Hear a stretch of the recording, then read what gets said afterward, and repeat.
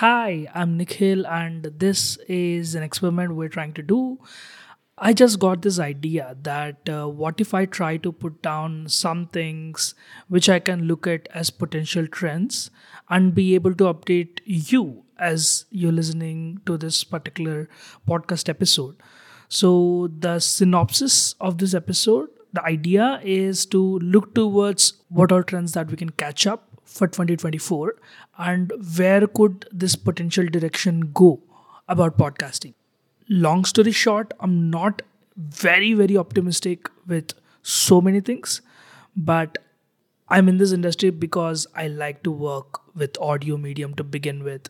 So let's begin. So what we did here is we divided. So what I did is to make it a little more saner, I have divided the potential industry into four levels, or let's say four quadrants. If you take X and Y axis, it's broken down into like four quadrants: quadrant number one, two, three, and four. In quadrant number one, I have added indie, which is independent creators. Quadrant number two is networks, which means a bunch of creators combined and become a network, or there's a group of people who operate multiple number of shows. And option number three is brands and SMEs, small and medium scale entrepreneurs, and anything to do with selling a product, could be D2C, could be B2B, or anything else. And option D is others, which is basically anything that's not fitting into these three genres or these three style of content presentation or segmentation. Right. Let's try attacking one by one and we'll notice what could be the potential trends. And you can put in your thoughts if you want to, maybe in the comment box. Let's begin, right? Let's start with indie creators. So, as we can see in indie creators, there are like two types that we can look at: people who want to primarily work in audio, people who could work primarily in video. Because of YouTube's involvement, the trend towards creating something that's both audio and video has been potentially growing up, which means you will see an upward tick of conversational shows going into video. You would see a young creator with like 5,000, 10,000 to 20,000, 30,000 YouTube subscribers or Instagram influencer would try to create something that works both audio and video. It could be a virtual recording, or it could be a in-person recording through a basic setup they have. And that's a trend I kind of keep seeing happening, at least in my YouTube page or the basic research I have done. People who are going to be stuck into audio, fictional shows which make pure absolute sense to be in audio, people who have been already created building content already in audio. Like imagine you're someone who've been doing podcast content for quite some time. There's a good chance they will sustain in audio. But when you look at as overall platform sense, I'm talking purely in the Indian context because that's where I have a clear knowledge about. You got Spotify, which is cutting costs. JioSaavn not looking at it, putting any expense. Ghana is completely inactive, and Amazon, which is actually figured out that there is a gap in the market that no one is actively trying to push. So they started pushing Amazon Music more than Audible, from my understanding, to allow people to kind of get themselves aware that there is Amazon Music and you should listen to it. And like one of the ads I heard of Amazon Music is our podcast will be available 1 week, sorry, 3-4 days earlier on Amazon Music for you to listen. And hey, for all the music that you want to listen, you will get ad free because it comes with your Prime subscription. That's the CDA they are trying to work with, which means they are acquiring the Prime users in general and they are like looping them back into Amazon Music. I'm yet to see how it pans out, but so far it's actually a move to the right direction because Spotify not doing anything aggressively right now allows users to try new things, and this might actually create a good opportunity to get new users and existing users to move to Amazon Music. Could be. only data can tell us whether it's going in the right direction or not. So that's where you have audio and video as YouTube Music kind of entered into the space, and YouTube Studio. Like in India, a lot of creators are very familiar with the interface, UI structure, the cost setup, and cost to revenue ratio, what you can think of. People are kind of aware of what to be expected with the budget they put, with the content they do. They're already familiar with a lot of learning curve in YouTube. So even to audio shows or shows which have conversational and end up becoming video, I see there is an upward tick happening in video, and that kind of gives us the indie creators. Let's look at networks, which is our second quadrant. Networks are the people, I don't want to name any networks. I don't want to show the partiality or anything. With networks, basically, there are two directions I'm seeing with networks. One, like mass acquisition. Anything that you can come across, just like Pac-Man, eat. Like a show with like 3,000 subscribers in like Tamil, to a show in like 50,000 subscribers in like Kannada or Malayalam or Marathi or Punjabi. There are types of networks who are just like jumping in and able to pull them towards them, and they're offering very very interesting incentives to help in production support, to strategy, to getting brands on board. And that's the idea, right? The more this network has shows of diverse, and the more they have to reach out to brands, this kind of mass of 50 shows, 100 shows, to work with 1.5, 2 million, 10 million, 15 million downloads that they could offer to brands.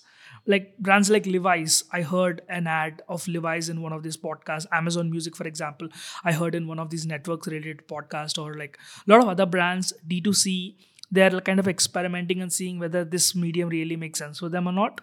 And these networks are trying to tap into that. And then there are other type of networks I noticed who realized that there is a lot of scrap with them. So they're just cutting down the scrap and focusing things that are actually working for them. And they're putting double the effort in video what they usually do. Imagine they haven't done anything video.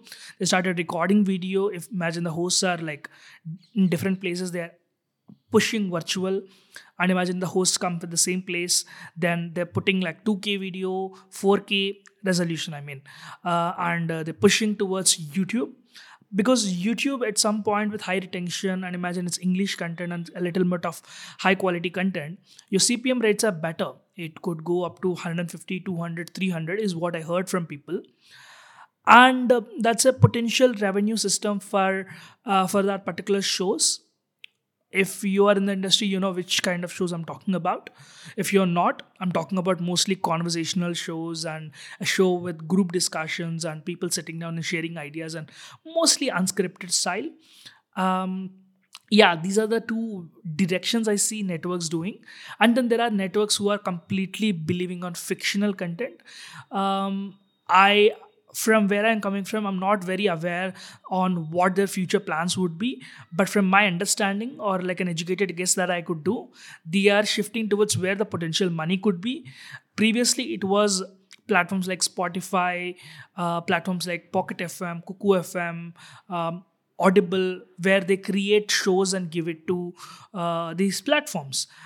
Today, their shift is towards mostly branded content, and that's our third quadrant, right? Branded content.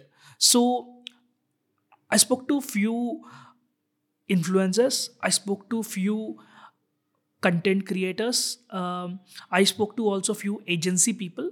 What I realized is there are like when you look at brands, there is D2C, which is direct to consumer brands, and then there are brands which are B2B and a little more complicated product, and you just don't need like a 60, you cannot really explain what they do in like 60 seconds.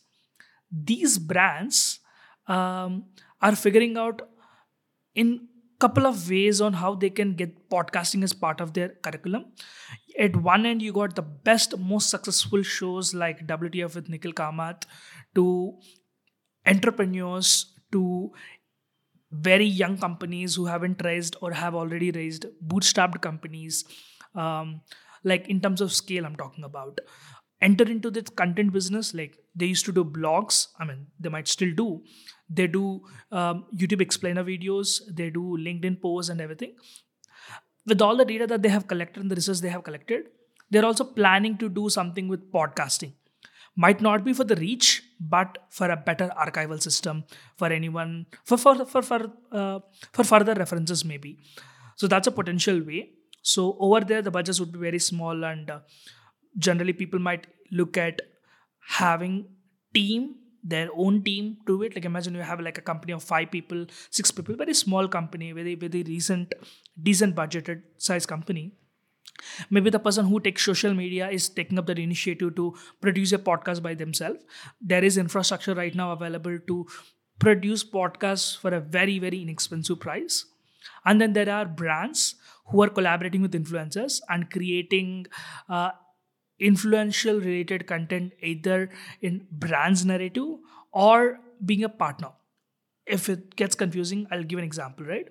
I saw Flipkart doing a show for Flipkart e-commerce, which is talking about the scope and the future. And this show, I believe, is with Varun Dugirala. I had like a glimpse of it and I didn't got a chance to go deeper into that. And then there are shows, the latest with Varun Maya I saw with OnePlus, where that's just integrating with content and creating a set and like having a very good look and working towards the quality and supporting that. It's a soft push. And then there is, as I mentioned, right, B2B like Flipkart, who is entering and doing this. Um, all things considered, these are where brands are at. Then there are experimental shows. There are people trying new things. Like me, for example, I tried working with fictional material. I experimented a lot with devotion, education, high level education, to course selling, to a lot of these ideas. So that comes back to other genres. So experimentation kind of really makes sense when you got a pool of audience that you can reach out to. When you have a smaller pool of audience, it's very difficult to know whether some idea has worked or not. Like most of the reasons it didn't work is because you haven't got enough pool size to work with. Like imagine if you work with only 200, 300 listeners to try a show, the feedback would be very minimal. But when you work with like 50,000, like 100,000 subscribers listening to your show, you got a very clear understanding where the trend could potentially go up to. Take my word, there are audience in every age category.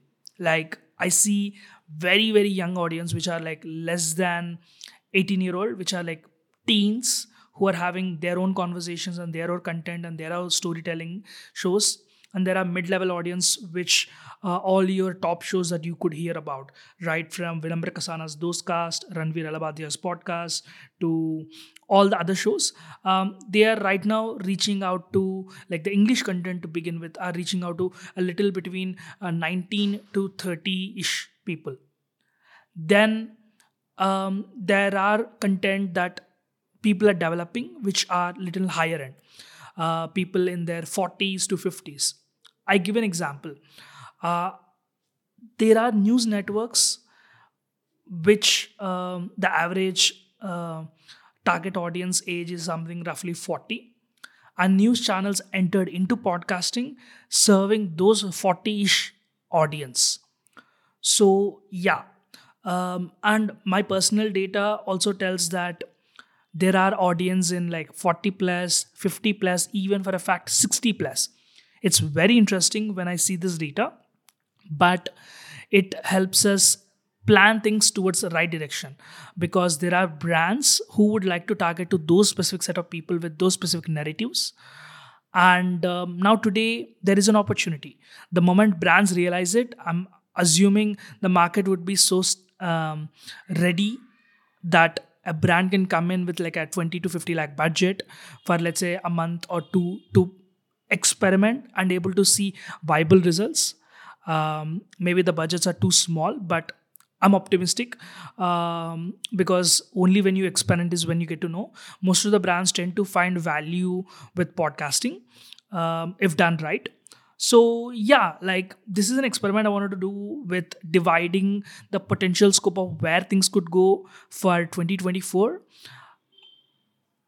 I might do like couple of more episodes. One basically on what genre would make sense in coming 2024, and also um, what could be potential aspects podcasting could go really big, and maybe we can come back a little later and cross check, did we really hit it or miss it.